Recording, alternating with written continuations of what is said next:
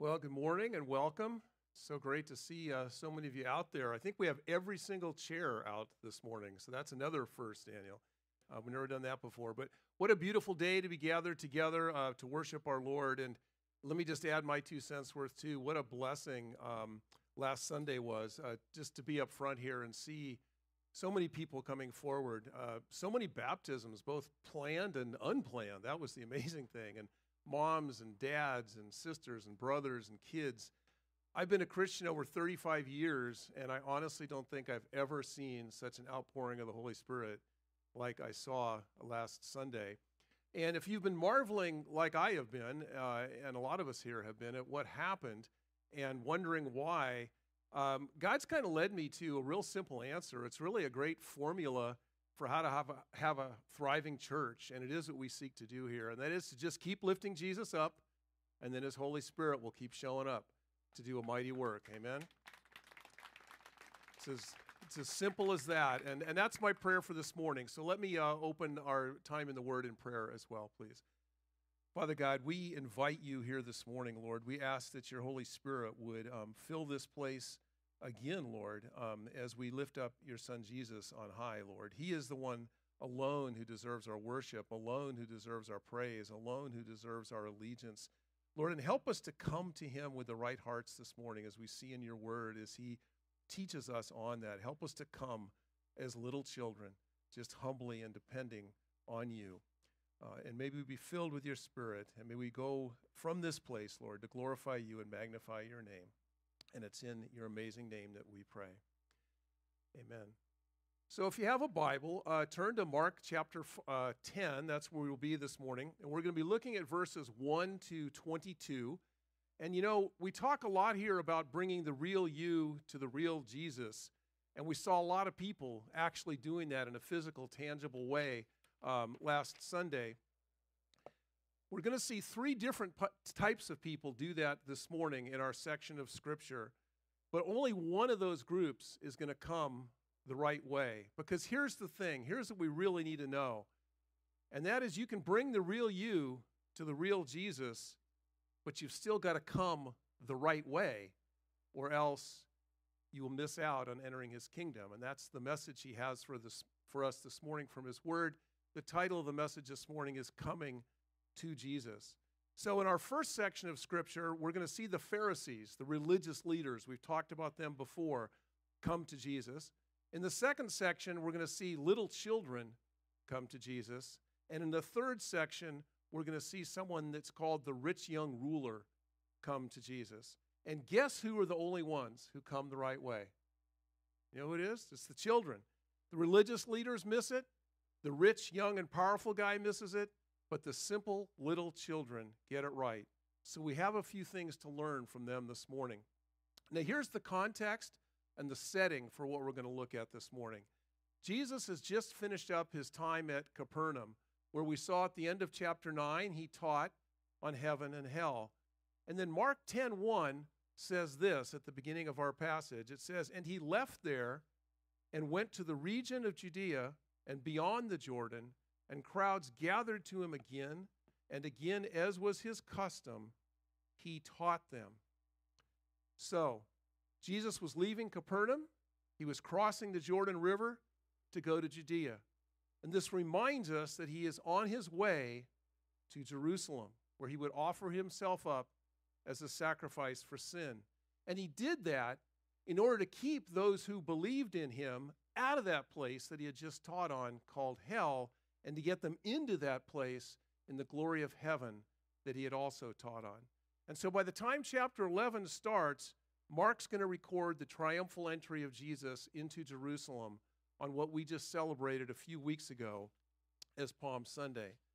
Because remember, the central reason why Jesus came from heaven to earth to save sinners like you and me was to go to a cross and to die to pay our debt to God for our sin, and then to be resurrected 3 days later to give us new life as children of God. Now note also that verse 1 says that as the crowds came to Him, He taught them, and then it says, as was His custom. So why was that? Why was it His custom? Well, it was because beyond the healings, beyond the miracles that Jesus did, he wanted people to know the truth about God and about themselves, and most importantly, about their need for salvation, and that he had come to give them that by trusting in him as their Lord and Savior. That was the central purpose of his mission here on earth, and that kind of sums up what our central purpose should be as his followers here on earth, doesn't it? Now, let's look first at the Pharisees, and in verses 2 to 12, we're going to see them come to Jesus, and in his interaction with them, we're going to learn something about another topic, marriage and divorce. But I believe much more importantly, we're going to learn something about how not to come to Jesus. So let's read those next verses, verses 2 to 12 next. And Pharisees came up and in order to test him asked, "Is it lawful for a man to divorce his wife?" He answered them, "What did Moses command you?" They said, "Moses allowed a man to write a certificate of divorce and to send her away." And Jesus said to them, "Because of your hardness of heart, he wrote you this commandment. But from the beginning of creation, God made them male and female. Therefore, a man shall leave his father and mother and hold fast to his wife, and the two shall become one flesh. So they are no longer two, but one flesh. What therefore God has joined together, let not man separate." And in the house, the disciples asked him again about this matter, and he said to them, "Whoever divorces his wife and marries another commits adultery against her, and if she divorces her husband and marries another, she commits adultery." Now, before we begin going through this, let me say something first that's very important. There are probably many people here this morning who have been through a divorce. Some of you may have done the divorcing, others of you may have had the divorcing done to you.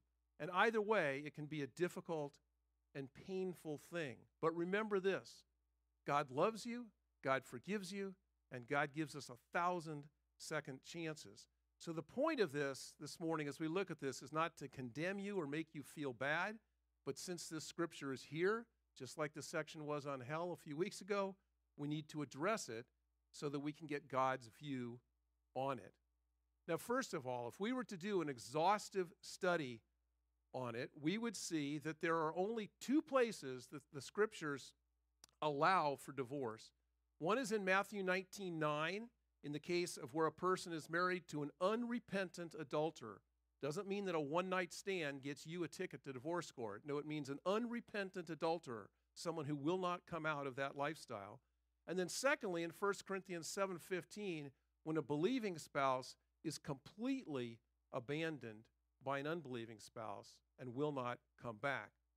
But Malachi 2, which, by the way, we're doing on our blog series that all of us pastors write. Daniel's going to write on this week, so I encourage you to look at it online. Malachi 2 tells us that divorce is never, ever God's heart. In fact, he hates it, and he would rather have us reconcile and forgive. But even though God hates divorce, he still allows for it in those two circumstances I mentioned because, as verse 5 of our text says, of our hardness of heart. Not his heart, but our heart. And as verse 6 reminds us of our text, divorce was never God's heart because it says, but from the beginning of creation, God did all this, that a man would cleave to his wife. So divorce was not part of his original intent when he created marriage. Now, something that helps us to understand God's heart on this is to understand God's high view of marriage. It's one of my favorite things to teach on is marriage. So let me run through some of the ways that we see God's high view of marriage in Scripture. First of all, marriage was God's idea. Man didn't come up with this. God invented it. And God invented it to address the first thing that he saw that was not good in his creation. And that was that Adam was alone and was feeling lonely. God also invented marriage to reflect his glory. It's not just all about us. For the Bible says that God made man in his image, male and female, he created them. So the image of God is in males in a unique God-given way, and it's in females in a unique God-given way.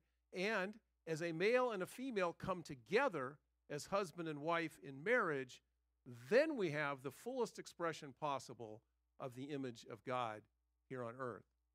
Then think of this. Marriage was the first human relationship that God created before he created the relationship of parent and child or brothers and sisters or friend and friend. He created husband and wife. Likewise, marriage was the first institution that God created before he created the institution of family or the institution of government or even the institution of the church. Before all of those, he created the institution of marriage. Marriage is also the only relationship and the only institution that God created before the fall of man. Now, marriage is also the most important and truly the closest human relationship that God created. More important and closer than that of parent and child. For in the marriage command, as we just read here, a man is told to leave his mother and father and to cleave to his wife. Marriage is also the relationship that God used throughout the Old Testament to picture his relationship with Israel, and in the New Testament it's used to picture our relationship with Christ. There are 2 whole books of the Bible all about marriage. One of them is the Song of Solomon, which is about the intimacy of marriage, and the other is Hosea, where God uses the commitment of Hosea to his wayward, and may I say it, even adulterous wife, to picture his commitment to wayward Israel. When a man was newly married in the Old Testament, the law provided that he was to be given a whole year off from any military service or any civil service. Why? So that he might enjoy time with his wife. In Malachi 2:14, God says that marriage is a covenantal relationship, which is the same kind of relationship that he has with us, and that he is a witness to it. And then in Malachi 2:15, it says that marriage is a union of the husband and wife with a portion of the Holy Spirit. That means God's Holy Spirit is in each and every marriage. And he then describes divorce in the next verse, verse 16, as literally being an act of violence because it is a tearing apart of that union. Marriage is so important that 1 Timothy 4:3 tells us that one of the signs of the end times is when people, particularly teachers and leaders, will start forbidding marriage. One of my favorites is this. The first recorded miracle of Jesus in the Bible was where? At a wedding feast, when he turned the water jugs into wine. And once the church, as we see in the New Testament, is called the bride of Christ, is fully gathered in heaven, we're all going to be going to what? The wedding feast of the Lamb. I could go on and on. There's another reason that God has such a high view of marriage. In verse 9 of our text says that he brought you and your spouse together. You know, you may have met on a blind date or an event of some sort, or maybe been introduced by friends. You may have met on Hinge or eHarmony or some other dating app. But the truth is, no matter how you met, God brought you together and joined you in marriage. Look at the first marriage in the Bible, Adam and Eve. How did they meet? Well, God did some surgery on Adam, didn't he, while he was asleep. And when he woke up, there was Eve. And I love how Greg Laurie explains that event. He says, look, if you're single and you want to be married, there is no need to stress out. God brought Adam a wife while he was sleeping. He wasn't even doing anything. And if he will do that for Adam, certainly he will take care of you too. Just focus, like Adam was in the garden before the fall, on your relationship with God and on serving him as Adam was tending the garden. And God will then bring you someone who is a helper suitable for you. Now, we also see in our text this morning that God designed there to be a permanency to marriage. For verse 7 says that when a man leaves his father and mother, he is then to hold fast to his wife. And at the end of Genesis 2, which is where Jesus is quoting from, the English translation of the Hebrew reads that a man is to cleave to his wife. You've probably heard that phrase before, to cleave to his wife. Well, that Hebrew word that's translated as cleave literally meant to be glued together and to be permanently glued together so tightly that it would be, or it would take a cleaver, like one of those big butcher's knives, to actually separate you, because you are so close that, as this verse says, you are one flesh. In my nearly 30 years of being a pastor and an elder, my wife and I have done a lot of marriage counseling, and we have other pastors and their wives here along with us. We'll do the same thing at CCPV, and we encourage you to come talk to us if there are issues, because we want to help you with those. But there's one thing that we always want to make clear at the beginning, and that is that we're going to be advocates for your marriage, not for one of you against the other, because God has such a high view of marriage, and that's how we all should be, as advocates for marriage. Now, there are actually a whole lot more ways in which Scripture reveals God's high view of marriage. I've just covered a few of them, but that ought to be enough for us to get the picture that he has this very high view of marriage, and that if God has that, then we as his followers ought to have the same view. But I don't want us to miss out on what is in these verses about the way the Pharisees came to Jesus, because that's the big picture here. Look at verse 2. It says that they came to him in order to test him. Brothers and sisters, may I just say that that is the wrong way to come to Jesus. Satan came to Jesus that way in Matthew 4 when he tempted Jesus in the wilderness. We don't want to be like Satan when we come to Jesus. In addition, the Pharisees came as skeptics. After all, it is okay to ask Jesus questions. In fact, God invites us in Isaiah 1:18 to come reason together with him. And there's many people in Scripture who ask some really good questions for some really good reasons, from which we got some great answers and we've all benefited from, because great revelation is given to us in the answers. Think of Thomas in John 14 asking Jesus to show us the way. And then we get that great statement that I am the way, the truth, and the life, and no one comes to the Father but through me. Or think of Thomas in John 20 asking to see the holes in his hands and the holes in his side. Great questions so Jesus can explain what happened to him. Or think of the woman at the well in John 4 who asks, how do I get this living water? And what is this living water that you're talking about? And then he gets to share that he is the one who gives that living water. And ultimately, it is the Holy Spirit that causes that living water to come out of us.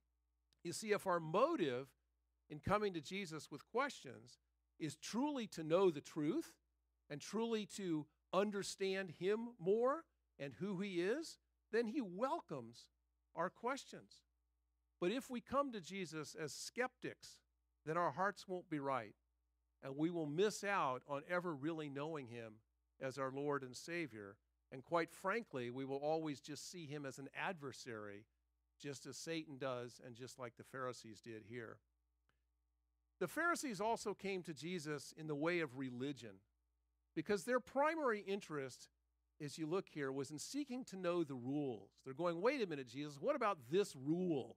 Aren't we supposed to follow this rule? You see, their interest was in knowing the rules. It wasn't in knowing God, and here Jesus as the rule giver. Look at verse 2 where they asked, is it lawful?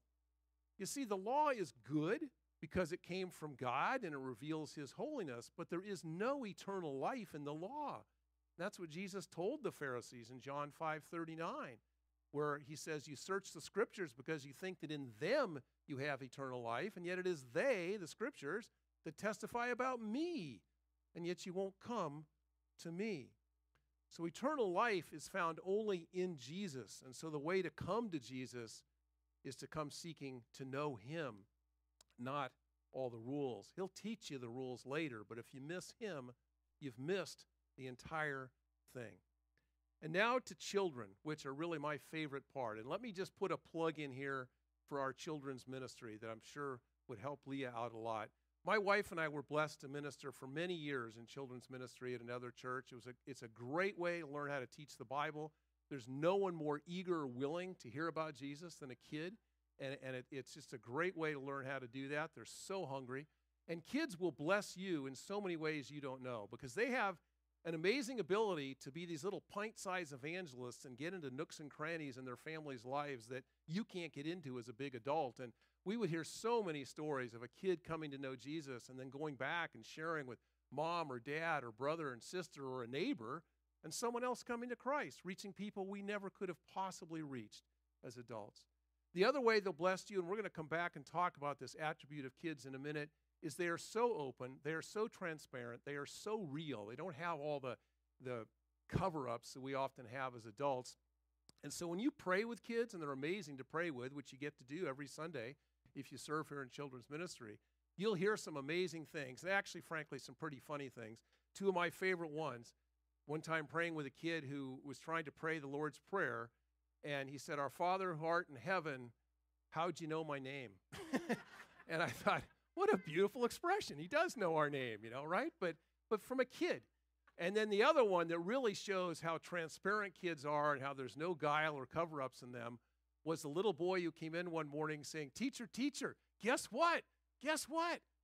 My daddy got to sleep in the car last night." And we're going, "Oh, I don't think your mommy wanted us to know that." But anyways, they're very transparent, speaking of marriage, that something had happened the night before. So sign up for children's ministry. Guarantee you, you will be totally blessed. Now, I've got a unique problem here, Daniel. My iPad needs to cool down before I can read from it. So could I get my phone, and I'll try reading the rest of Scripture from that. That's never happened before. We're going to go next to the next section of Mark. Let me just get us there. Give me 1 second. So we're going to go to Mark 10 and look at our next section of verses, which is 13 through 16. And it says this: "And they were bringing children to him that he might touch them. And the disciples rebuked them. But when Jesus saw it, he was indignant and said to them, 'Let the children come to me. Do not hinder them, for to such belongs the kingdom of God. Truly I say to you, whoever does not receive the kingdom of God like a child shall not enter it.' And he took them in his arms and blessed them, laying his hands on them." Now, you may be thinking, wow, that's a strange transition. God, why'd you write your word that way? Why are you going from divorce to children? Well, it's not really strange, because here's the thing. Who are the truest victims in divorce but children? And oh, how Jesus loves little children. For here in verse 14, we see him rebuke even his own disciples when they try to prevent the little children from coming to him. But then most importantly, in verse 15, Jesus says that unless we receive the kingdom of God like a little child, we shall never enter it. So what is it about little children and how they are coming to him that pictures how we must come into the kingdom of God? Well, first note something here in verse 13 about how these little children are being brought to Jesus that should jump right out at us. It says there that it is so that he might touch them. Now, could you imagine that ever occurring in our culture, that someone would bring their child to a complete stranger to be touched by them? Not only that, but every child is taught in school, and for good reason, not to trust strangers. But here these children, and their parents for that matter, because they're bringing them, come to Jesus trusting him. Unlike the Pharisees who came as skeptics, doubting him. And in like manner, you see, we need to come to Jesus in faith, which is simply another way of saying trusting him. Beyond that, let's think of some of the general characteristics of most children that picture how we must come to Jesus. First of all, kids are a pretty humble lot, aren't they? They know that they're not big and powerful and strong. And as a result, kids are pretty dependent little people, aren't they? Well, you see, that is how we must come to Jesus, in humble dependence upon him, not in prideful independence. For the Bible says in several places that God is opposed to the proud, but he gives grace, what we all need, to the humble. Related to that, kids are generally pretty helpless, aren't they? And they know they can't help themselves. And we too need to come to Jesus, acknowledging our inability, our complete spiritual poverty and our inability to help ourselves, especially when it comes to what we need most, which is salvation. That's what it means in the Beatitudes when Jesus says, "Blessed are the poor in spirit," those who recognize their spiritual bankruptcy and spiritual poverty. For theirs, he says, is the kingdom of heaven. Now, kids are also usually always hungry, aren't they? I mean, any time is food time, right, if you're with little kids? Well, in the same way, we need to come to Jesus hungry for more of him and for what he has to offer, which is salvation and transformation and truth. On top of that, one thing you learn definitely if you do children's ministry is kids are a whole lot happier and thankful than adults usually are. I mean, when you pray with a little kid, almost every time what you're going to hear them say is, "God, thank you for this day." When's the last time you or I did that, right? You see, kids are thankful for every little thing. And in a like manner, we need to come to Jesus thankful for our salvation. So besides trusting that we mentioned, there's 4 H's here so far: humble, helpless, hungry, and happy. You want to capture this. So trusting, humble, helpless, hungry, and happy. Let me share a couple more things about children that picture how we must come to Jesus. Kids are, as I mentioned earlier, like the little guy excited about his daddy getting to sleep in the car that night before. Kids are pretty transparent. I mean, there's very little guile or trying to hide who they are in a child. There's no pretense about them where they're trying to pretend to be someone that they're not. And as we keep saying, we're going to bring the real us, not a fake us or a pretend us, to the real Jesus. No reason to put on fakes with God or airs with God. He knows it all anyways. So you can lay it out who you are before Jesus when you come to him. And he'll accept and he'll listen and he'll guide and he'll counsel and he'll save and he'll forgive and he'll encourage and he'll bless. Lastly, this is one of my favorite ones. Children, especially when they're young, tend to derive their very identity from their parents more so than they do from themselves. We have phrases that capture that, like he's or she's daddy's girl or he's mommy's boy, because kids, when they're really little, tend to think of themselves first in relationship to their parents, not in their own self-identity. And that's exactly what Jesus wants from us, that we would lose ourselves, as we saw a few weekends ago, and find our identity in him. Now, there's probably many more parallels between the general attributes of children and how we are to come to Jesus, but let's just keep these 7 in mind for now.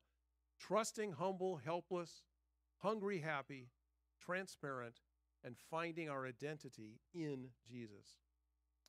Finally, let's look next at this guy we call the rich young ruler in verses 17 through 22. It says there, "And as he was setting out on his journey, a man ran up and knelt before him and asked him, 'Good teacher, what must I do to inherit eternal life?' And Jesus said to him, 'Why do you call me good? No one is good except God alone. You know the commandments. Do not murder, do not commit adultery, do not steal, do not bear false witness, do not defraud, honor your father and mother.' And he said to him, 'Teacher, all these I have kept from my youth.' And Jesus, looking at him, loved him and said to him, 'You lack one thing. Go sell all that you have and give to the poor, and you will have treasure in heaven. And come, follow me.' Disheartened by the saying, he went away sorrowful, for he had great possessions." Now, first of all, why is this guy called the rich young ruler? Well, in verse 20, he refers to his youth, so we know he was probably young. In verse 22, we see that he had a lot of possessions.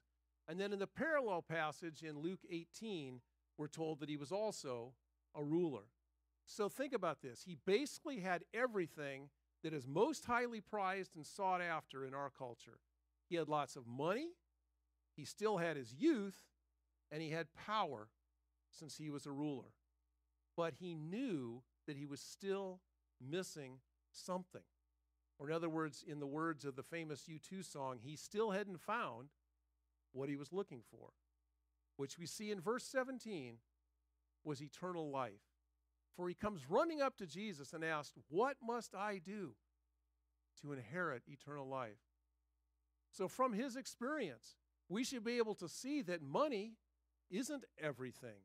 Having our youth isn't everything, and having power isn't everything. In fact, all of those things taken together like he had them will still leave you feeling pretty empty on the inside. Now note that he also basically interrupts Jesus here. For verse 17 says that Jesus was just setting off on his journey, which, as we saw earlier, was on the way to Jerusalem. But look at what that tells us about Jesus, how he responds. Jesus doesn't brush him off and say, get out of here, I got to catch the 10:30 bus to Jerusalem. No, Jesus stops and takes time with him. Jesus is patient and he's kind. And you know what? He's always got time for just one more person that comes to him and wants to dialogue with him. He's never too busy for you. He's never more than just a prayer call away. And it's not like you'll get a busy signal. He's always there. Now, besides knowing that this man was empty on the inside, or knowing himself that he was empty on the inside, this guy actually got a few more things right in how he approached Jesus before we look at what he got wrong. For we also see in verse 17 that he knelt before Jesus. That means he bowed, he fell to his knees. That means he showed respect. He also called Jesus good, which is very true, but look at what Jesus does with that statement. He uses it to show that he, Jesus, is actually God. For he responds to the man in verse 18, not by denying that he's good, but simply saying that no one is good except God alone, which is a clear claim to deity on the part of Christ. And most likely, part of why this was done is that the man didn't fully understand who Jesus truly was. For in verse 17, the man refers to Jesus as a teacher. And as we know, he is so much more than that. Yes, he taught good things, but that's not the primary reason why he came. Lots of people teach good things. Yes, he was a prophet, but we've had lots of prophets. The primary reason he came, and the reason that distinguishes him from anybody else in any religion, is that he came to save us. He came to be a Savior, and he came to be our Lord. And this man didn't understand that, and this was Jesus' way of waking him up to the fact that he, Jesus, was actually God in human flesh. But now, let's see what this man's biggest mistake was and how he came to Jesus. And it's found in something in the wording of the question that he asked Jesus in verse 17. Now, he knew that he didn't have eternal life, and that was good because at least he recognized the problem, and that's half the battle. Many people don't even get that far. But he mistakenly thought that he could do something about it. For look at how he phrases his question. He asks, what must I do to inherit eternal life? And the funny thing is, there's really nothing you can do to inherit something because that has something to do with your being born into the right family. But he still has this thought that he could do something to inherit eternal life. You see, this guy was an achiever, clearly. Look at all he'd accomplished in his life. He'd managed to get money while he was still young. Not many people get to do that. That eludes most of us. He'd managed to get power while he was also still young. If he were here today, he'd probably be like some Silicon Valley tech superstar who'd founded the next big dot-com company, and as soon as his company went public, became an overnight billionaire. That would be a modern-day version of this rich young ruler. And so he thought that if he put his mind and energy and skill to it, just like he'd done with everything else, he could get eternal life. Sort of in the same way that someone like Elon Musk is probably one day going to actually get us to Mars. But eternal life doesn't work that way. It's not achievable. It's not earnable. It's a free gift, and it's found in Jesus. Now look at what else this guy says down in verse 20. He claims to have actually kept the 10 Commandments. So this tells us that he was at least a little bit moralistic. But you know what? Good morals won't get you into heaven.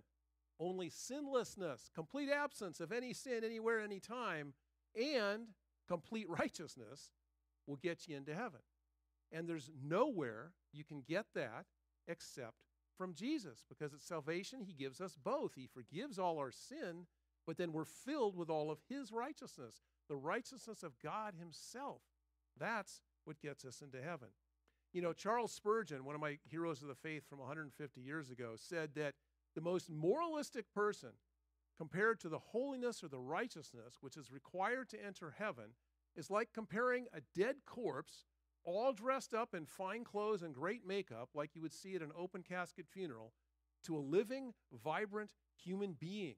You see, there is no comparison between moralism and the holiness that's required to get into God, get into heaven.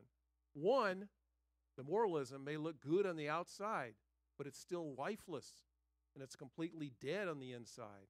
Whereas the other, the righteousness Christ gives us, is full of new life on the inside. Those people coming up here Sunday were doing an outward expression of an inward reality of that new life that they had.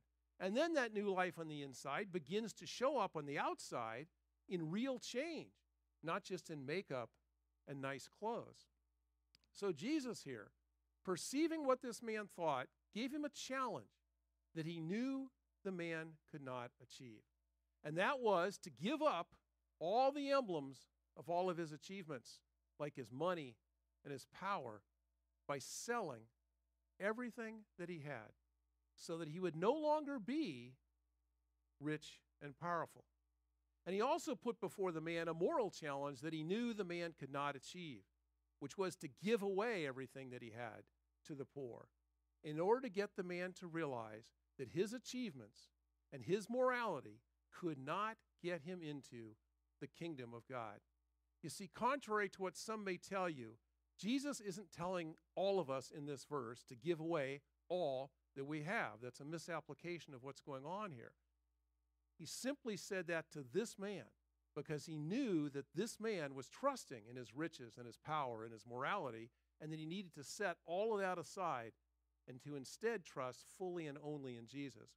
You see, the basic call of Jesus on anyone's life is seen at the end of verse 21, and that is to follow him. That's the same call he gives his disciples in Matthew 4:19, where he says, "Come and follow me." Note that he doesn't say, though, "Come and follow rules," like the Pharisees wanted to do, or "come and follow and seek after riches and power and morality," like the rich young ruler was doing. But he says, "Follow me." You see, that's an invitation into a personal, living, and vibrant relationship. Now, to follow Jesus also means a few other things. It means you're going to stop following whatever you were following before, which for most of us was ourselves. We were following the desires of our own flesh and what we wanted to do. So to say to follow me implies something the Bible calls repentance. You're going to change direction. You're going to go from a self-directed life, following all kinds of other things, to a Jesus-directed life, now following him. To follow him also means you're going to start going where he goes and doing what he does. He loves little children. So to follow him means you're going to sign up, if I can be so bold, and teach little children, because that's where Jesus would be if he was here at this church. He'd be with the kids.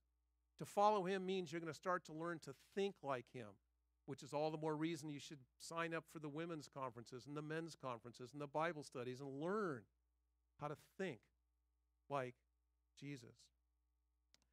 Now, anything that would get in the way of us doing that, which for this man was all of his stuff and all of his morality, needs to be let go of.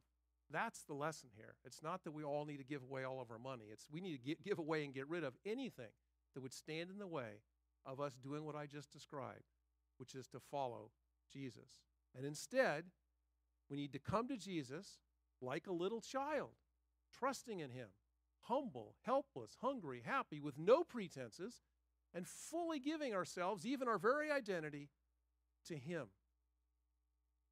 And if there's anyone here like that this morning, and you're tired of trusting in yourself, or you're tired of trusting in your achievements, or trying to find more of them, or you're tired of trusting in your morality and all your rule keeping, and you're willing to just simply trust in Jesus like a little child, wow, this is your morning. God sent you here to hear this message. And I would urge you to just do that this morning. Trust in him like a little child, and you can enter God's kingdom and begin following Jesus today. It's as simple as one of those little kids running up to Jesus. There's no entrance exam to see whether, like a Pharisee, you know all the rules. There's no examination of your life to see if you've been moral like this rich young ruler. There's no levels of achievement that you must reach first like the rich young ruler. And certainly don't wait until tomorrow, because we never know what tomorrow will bring. Just come running to Jesus like a little kid. Let him touch your heart this morning, just as he touched, as shocking as that was, these little children in Mark 10. Trust in him to save you, sit at his feet, and follow him. And for everyone else here who already knows him as Lord and Savior, the Bible tells us in 2 Peter 1:10 to make our calling and election sure. So I think after a message like this, after a section of Scripture like this is a good morning for all the rest of us to do that. Maybe some of you might want to rededicate yourself to Christ, because I want us to take a look again as we close at Mark 10:15, very, very carefully. Jesus says there, "Truly I say to you, whoever does not receive the kingdom of God like a child shall not enter it." Those are strong words. Truly I say to you means it is really important. It's like saying, listen, pay attention, sit up. And then he says that unless we come into the kingdom like a child, we will not enter it at all. So if you've come to Jesus, but perhaps you've done it a little bit like a Pharisee, thinking it's all about you knowing all the rules, or maybe like the rich young ruler, maybe you've come to him with all of your achievements and your morality, and you're saying, what else must I do? And I'm just going to add Jesus to that, kind of like a booster rocket getting a spaceship into outer space. I've done a lot myself, but I just need that little booster, Jesus. And you've been sensing, though, that something isn't right. Something is missing, like that rich young ruler sensed. Turn away from all of that right now. I would urge you, come to Jesus like a child, just as you are, with no pretenses, fully trusting in him alone to save you. Set aside, all of us need to do this, set aside all the pride we have and come to him humbly. Come dependent on him, not in anything else. Come helpless, knowing there's nothing you can do to save yourself and knowing that you don't deserve salvation. Come hungry for him and the righteousness that only he can give you. Jesus says again in the Beatitudes, blessed are those who hunger and thirst for righteousness, this righteousness that he gives. And he says, for they shall be satisfied. And come with happiness, which truly only comes from the joy of knowing that you're saved. And lastly, come without any hypocrisy, fully surrendering to Jesus as Lord. And come to him finding your identity, who you truly are, only in your relationship with him. You see, all of us need to bring our real selves to the real Jesus, but we need to do it in the right way. And the right way, in fact, Jesus makes it very clear here, the only way is to come to him like a little child. Amen? So if anyone here has decided to do that today, or if you have questions as to how to do that, please come up afterwards and see us.